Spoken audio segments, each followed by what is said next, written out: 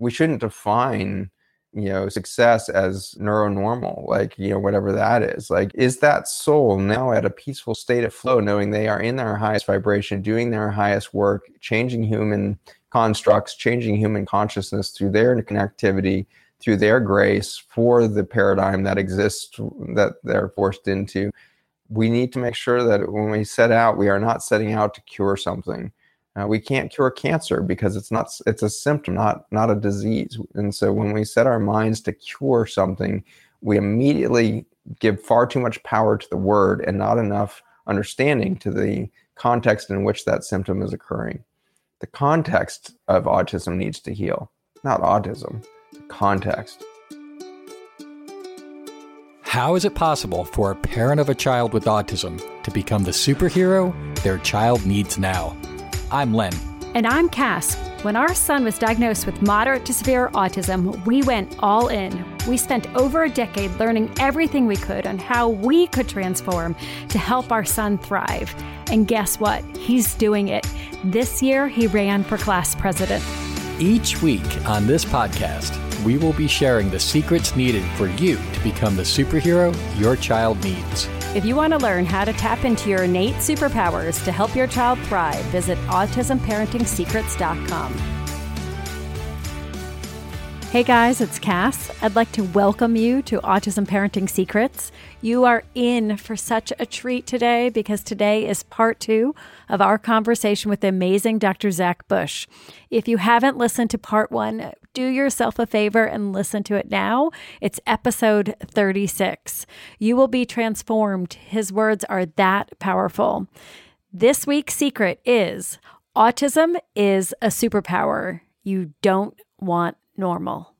Dr. Zach, thanks again for taking the time to share your insights with parents on a journey. Glad to be with the whole audience and glad to be with each of you in this journey. Dr. Zach, I know one of the things that drew us to you in terms of the light bulb that went off for us was, everything seemed, and all the people that we were kind of really listening to and the research we were doing was pointing to, hey, it's all about the gut. And this was 10 years ago when it was kind of a novel idea. And so we tried a whole bunch of things, but like all roads kept going to, you focus on improving gut, getting the gut in balance and getting that corrected, that all kinds of things can improve. And that's why Cass dove into nutrition, and food was such a healing part of our journey. But what would you comment on in terms of if someone's just kind of really trying to understand that concept and they're like, yeah, I guess the gut's important. Like, how could you frame it for them to really understand how essential is focusing on gut health? It's tempting as a consumer of healthcare or a parent of a child with autism. It's tempting to look to experts, as they've been termed, for answers. And I want you to know that nobody has answers, but we have observations, and we're moving towards an understanding, not having an understanding. We haven't finished the human journey yet to say, oh, that's what it was all about. Oh, that's what nutrition is. Oh, that's what water was. Every year as scientists, start peeling back the layers of the onion, trying to find the real core of the matter, whether we talk about neurologic health, gut health, cardiovascular health, you name it, we are just scratching the surface of our real understanding. And so if I could just encourage each of you every morning when you're feeling like you don't have the answers and you're hungry for the answers, shake all of that off, because the questions are actually disempowered at the beginning. You actually know within you everything you need to know for today, and your child knows everything they need to know. And they may not be able to express it to you today, and they may seem to be raging against the machine. What they're raging against is not the lack of knowledge. It's not a lack of answers that the kid is raging against. It's against a system that's not allowing them to flow within the reality they are living in. And so when we talk about gut health and nutrition, it can be overwhelming as a parent, because you feel like you're reading every book on GAPS diet, you're trying to figure out, is it bone broth or is it vegan, or what the heck am I supposed to be doing? And it gets all overwhelming. Remember, this is a tapestry of experience. That when we start talking about the gut and nutrition, this is a tapestry of experience with 1 million pixels in it. And so there's no right path. There's no right answer. There's no wrong answer. There's a journey, and your child, and frankly you as well, but your child is an assay machine.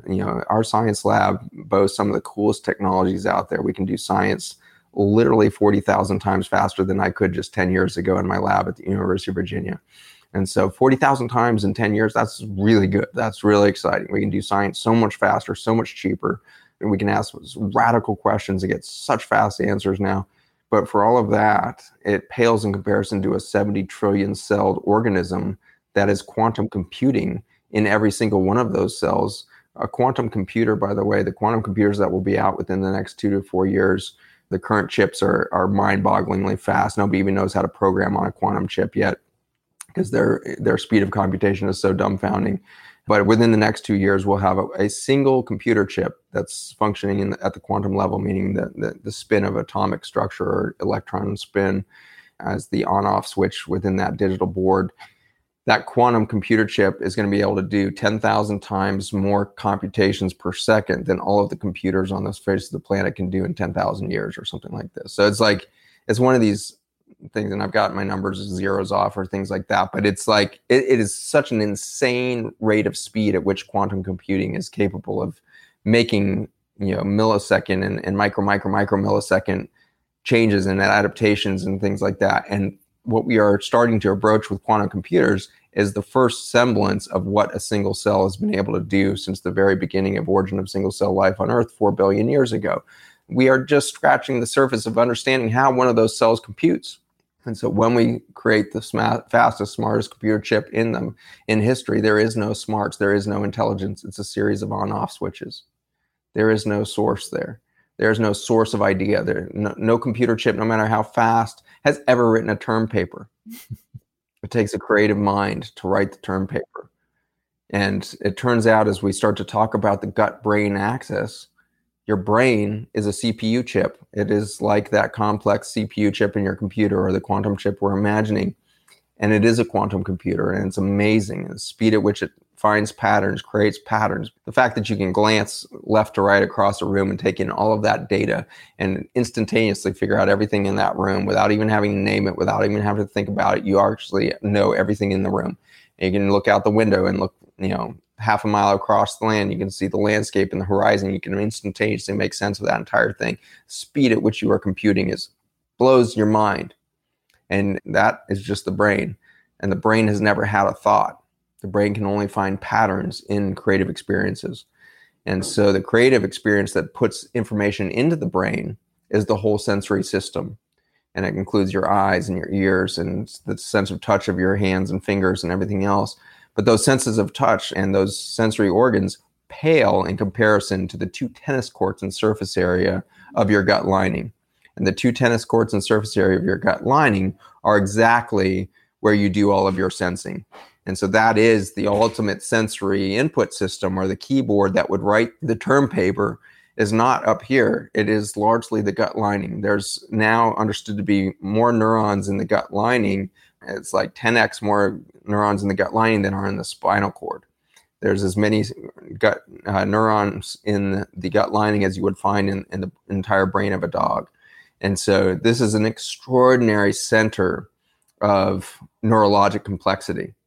But I just told you that this isn't the source of the term paper, that brain. So if the gut is the second brain, I would actually argue the first brain, because it's simply telling the other brain what to do. But if the brain is the second brain and the gut is the first brain, where is the intelligence actually coming from? And in an extraordinary way, we're now showing that the bacteria within your gut are actually the thing that's typing on the keyboard. Your fingers are what wrote the term paper.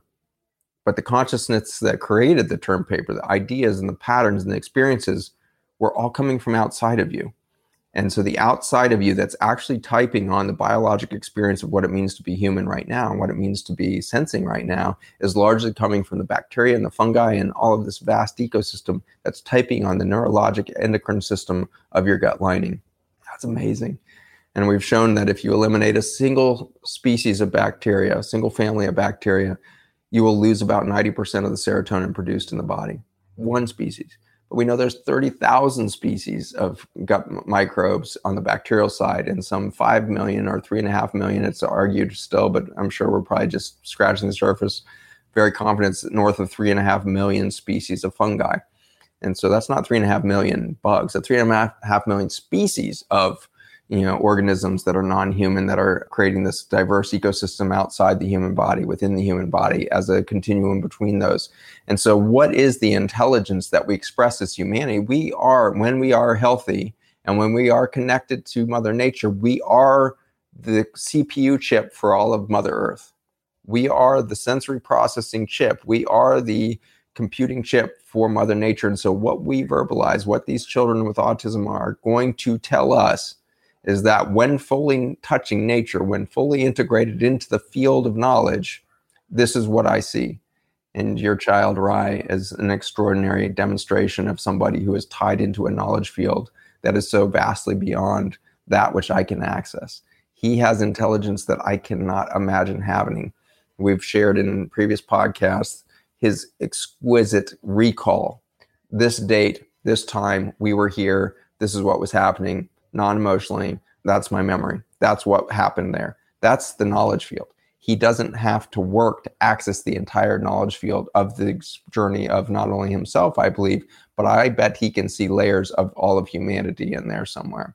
And he probably can see patterns of behavior of the doctor who he interacted with for those stitches and everything else. And so he is seeing so many multi-layers. And so why is a child with autism overwhelmed with the sensory processing? Because they can see so much, because they are unfiltered, because they aren't dumbed down to the five senses. They are seeing the entire knowledge field, and that can be overwhelming to something as frail as a human brain. That CPU chip is not keeping up with the speed of data entry. And so when we see a child start to improve with autism on the human level, it's actually that they're learning to put filters in place. They're actually seeing less of the field, perhaps, so that they can communicate. And I think they're willing to do that journey too. They're willing to let go of their full access to the knowledge field so that they can begin to communicate more freely. But the longer they're in a nonverbal state, the longer those children go without learning to speak, they're seeing so much that there is no English words to express what they see. When they start speaking, they simply start speaking. They're not like a 2-year-old that has to go, ma, ma, ma, ma, da, da, da, da. That's never how an autistic child starts to speak. They always say the first word without nuance, without any baby talk. They say the first word, which is usually not one word. They'll usually put 3 or 5 words together instantly, right? So the first time you hear them speak is, Mom, I'm hungry. And you're like, Mom falls off her chair, never heard the kid speak, and just said a sentence. They don't learn, they know. They access knowledge differently. They don't have to learn it, they can know it. And that's exciting. And so this autistic journey for our species, for those of us that are touched by an autistic child, we're getting a glimpse of the whole knowledge field. And the gut-brain axis is the neurologic substrate or the biologic substrate by which we start to access that information. But we have to veil a lot of that knowledge thing before our words can start to express what we see. And so when your child is spending much of the day nonverbal, maybe stimming themselves, something like that, any of these activities that you normally see, and then they go verbal for a moment. The moment they go verbal, they've put up enough boundaries from the knowledge field to be able to communicate with you as a mere human brain. Right. Then they might fall back into their space where they're taking the whole knowledge field in and they're seeing it all. They're seeing all the quantum experience, the real, multidimensional space around you that you have not been gifted or have been taken away the gift of being able to see yourself, and they're in that again. And so when you see your child not in a neurologic state that makes sense to you, take a moment to think that, is it possible this gut-brain axis is experiencing stuff on levels that the human journey has not yet given that the enough experience or language to for them to even express. Then they have to back up. They have to get back to 30,000 feet away from the knowledge field so that they can express something to you for a moment. And then they'll go back into the field. And so when your child looks most affected by their autism may be when they are most connected to the entire field. We were blessed because Rai's allergic to most foods. So we were very clean diet from when he was 1.5 years old till current. But so many kids eat a lot of crap. And I feel like that will mess up their knowledge field when they have to process things that their body really wasn't truly designed to process. That's right. Yeah, and you can imagine the purity of that state. So if your child really is in this neurologic, existential, multidimensional state, imagine the influence of something like high fructose corn syrup, or these other chemicals, MSG being a good example. So chemical MSG acts as a potent neurostimulant.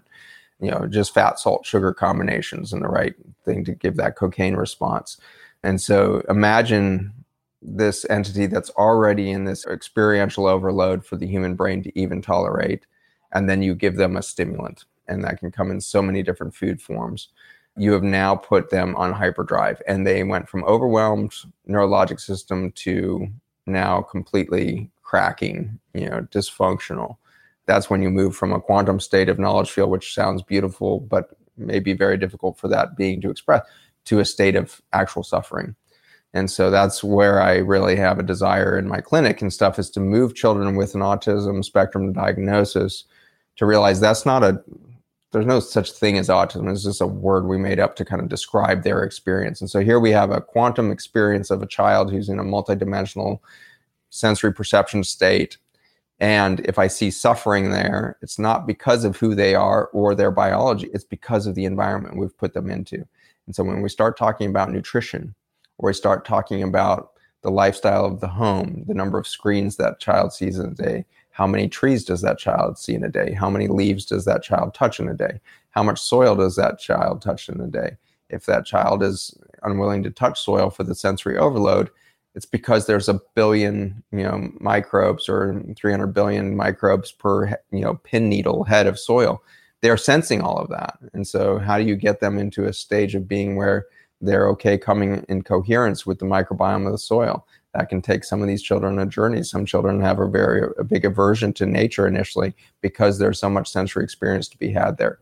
And so moving them more and more into that natural setting, both through their nutrition and through the air they breathe and through the things they touch, is going to move them back into a coherence field where they can be nonverbal, multidimensional, all of this stuff, but not suffering. And so when we see suffering, we have to take a moment to really ask, is the child's actual biologic, innate condition creating that suffering? And I think I find over and over and over again in clinic, it's not. That suffering is not coming from within, it's coming from without. And nutrition is one of the biggest spaces that we run into this. But obviously, next to food, and perhaps really the whole purpose of food, is the water. Hydration is ultimately the fundamental story of biology on the planet. The reason biology works, whether you're a leaf or a root system or a human or an earthworm, is because water works. And so your child, as an autistic experience in the current nutritional environment, is going to be profoundly dehydrated because of the leaky gut, because of the leaky brain, because of all of these things. And when I say leaky gut, leaky brain, and all these things, it makes it sound like, oh my gosh, the child has all these biologic disorders. No, those are the condition of the result of a poor diet over 3 generations that have been receiving antibiotics, both through their physician experience and their food experience, the antibiotics in their animal meats, the antibiotics in the soils, the herbicides, all of this. And so the antimicrobial accumulation event that's happened over the last 3 generations has put us at this massive deficit of biologic intelligence, which leaves us with the leak. And so leaky gut is not the result of autism. Autism is the result of the human journey. Autism is a necessary dewiring of the human experience so that we can create a new human experience. The disorders associated with autism, leaky gut, leaky brain, chronic neurologic, disruption of the autonomic nervous system, PANDAS, all these things, all of that is a description of what we've done biologically to damage the child's environment. And so when we build back a healthy environment with the child, somebody like Rise starts to be able to come in and out of their multidimensional state without suffering. And that's my mark of a healed child.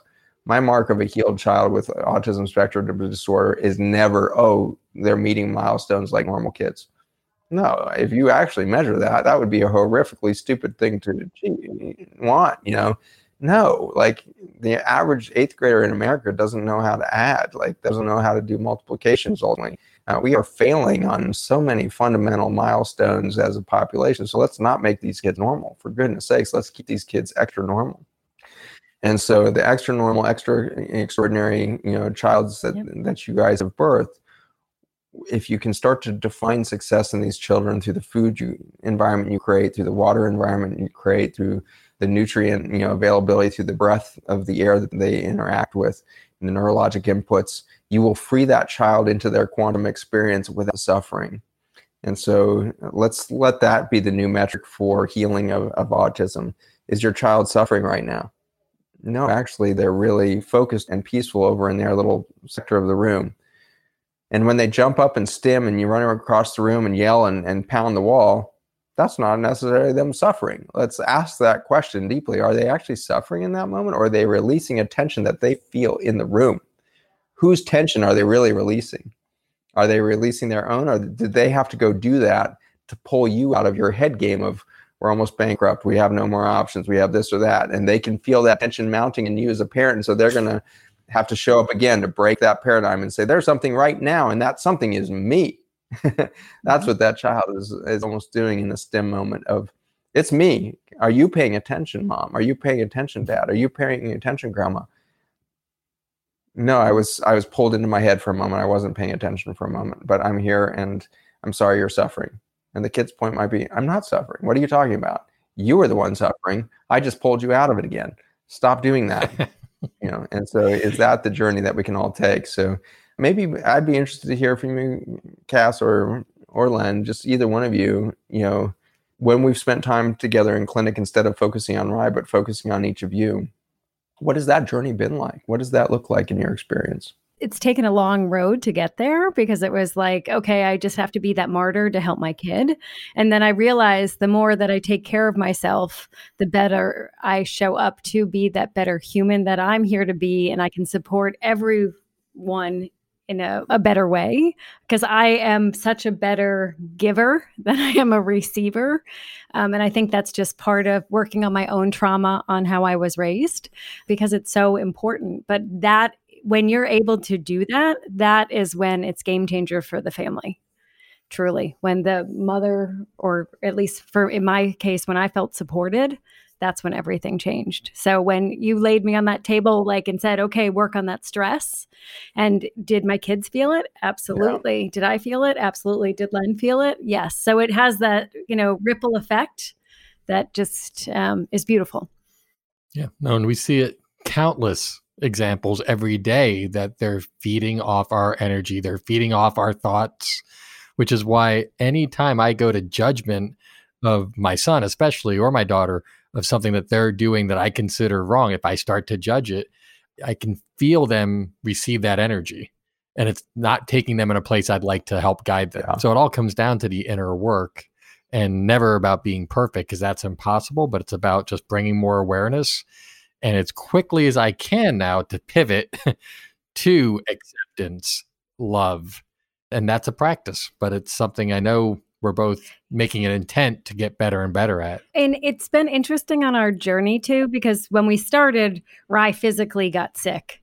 So for us, we knew that there was a medical component. And this is where our kids being so energetic, where medicine failed him, homeopathy was his missing link.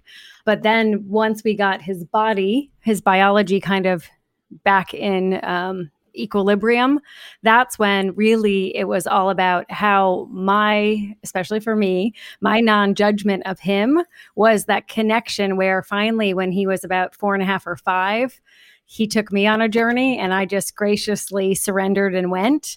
And that is when I passed his test that I was truly with him. I had his back, I wasn't judging, and I was completely loving. And that changed everything. That's when he felt safe, and that's when he felt connected. And so the more that I can not judge myself and just love myself, they feel that. Beautiful.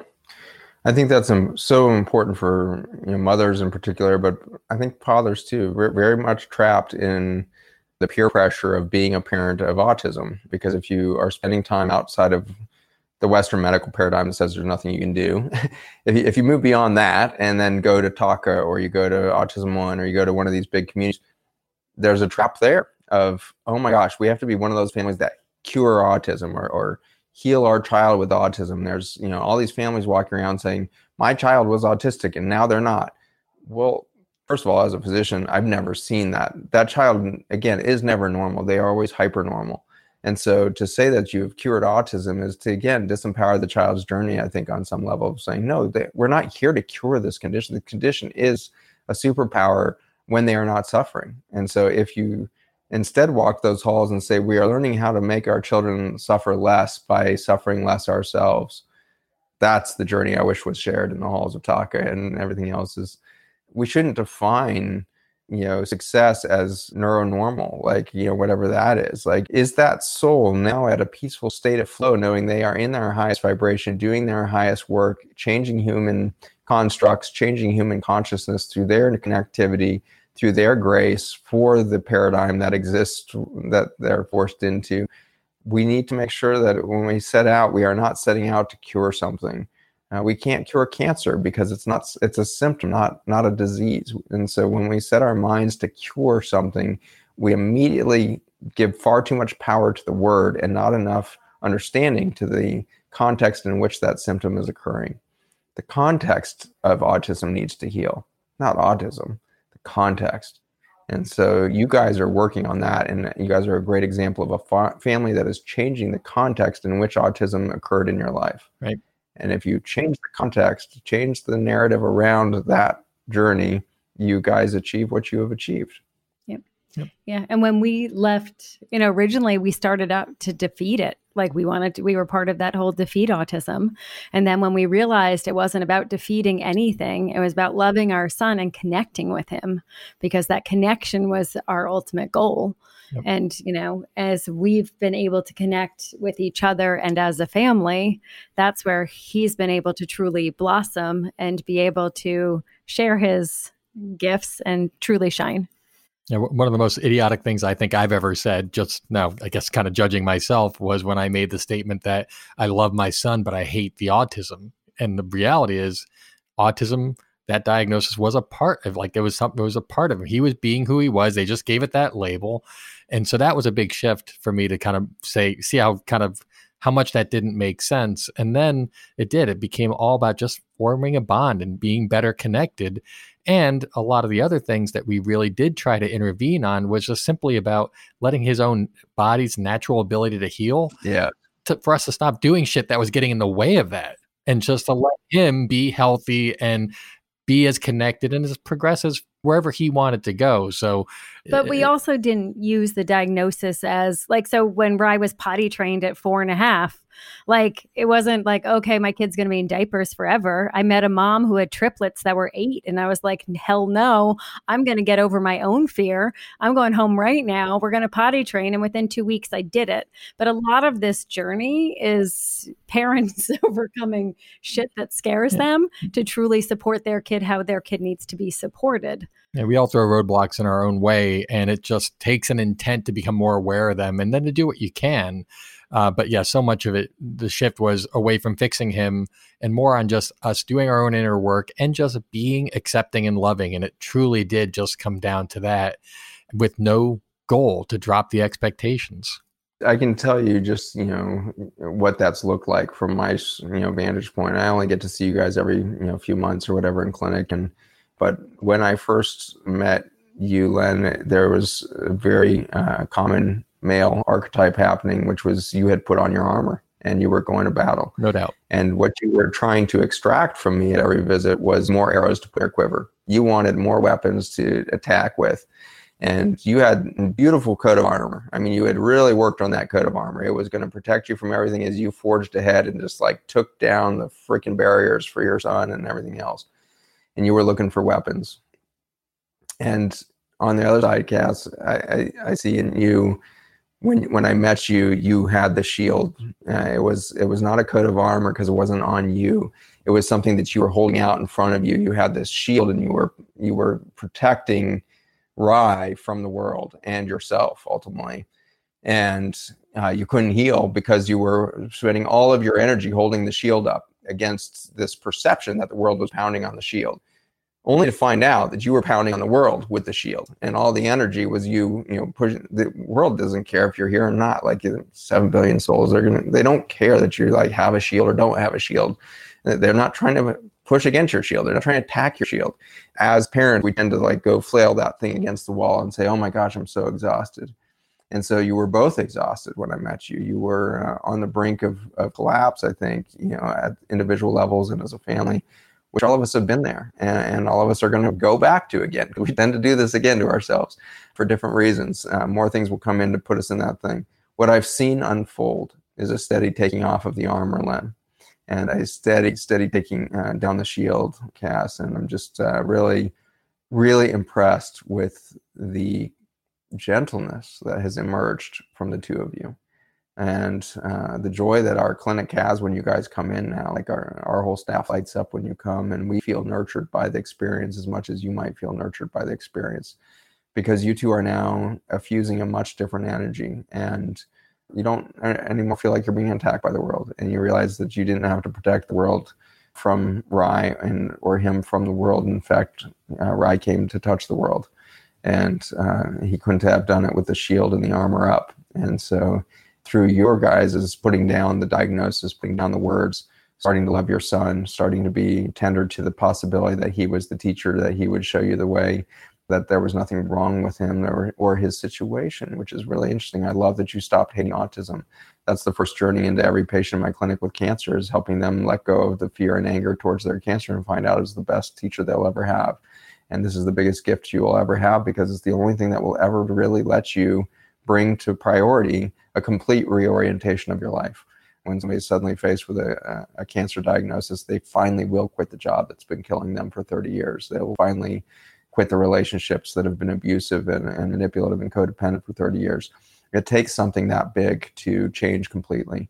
And you guys stopped being angry at the thing that came to change you completely, and you accepted it and are every day now learning from it. And the beauty is that winning is not a destination. Winning is the journey, and being vulnerable to the journey. And so you guys are winning the journey. There is so much to celebrate. And no, but your thoughts and just perspective is so uplifting for us. And we just really hope that anyone listening can identify with a lot of what Cass and I were saying. So I think how we were operating with the shield and my arrows and all that is pretty common, where how people show up. And the exciting thing is that there is another way of operating, a different way of being. And it's possible and accessible to anyone if you at least, have that intention of changing yourself and seeing things differently. Right. It is a journey, and you definitely have to shed, and that shedding can be really challenging. So it's like you have to be ready to work on yourself to really support your child. Honestly, Dr. Zach, time with you is always a gift. So thank you. And we're just so excited that people can hear your perspective if they're not able to get to clinic and to see you in person. Your thoughts I think are really going to land so powerfully with people who are on a similar journey to us. So again, thank you so much for taking the time with us today. Yeah, we truly appreciate it. All that you do. Thank you. Well, thank you for the two of you. Thank you for the gift of your whole family in my life. And thank you, everybody listening, for the gifts that you are to humanity, the brave journeys that you guys have chosen as parents, grandparents, siblings to an autistic child. And the more we can love and learn and see, the more we'll learn. And the beauty will keep unfolding, and humanity will change for it. So thank you for being on purpose as parents of autistic children. And thank you, Len and Cass, for your courageous leadership and vulnerability and sharing at this level with the global community. I think it will be generations to come that we will actually understand the impact of a conversation like this. So kudos to both of you. Want to learn how to avoid the 33 mistakes most autism parents make? Get your free training today. Visit autismparenting secrets.com/unstoppable.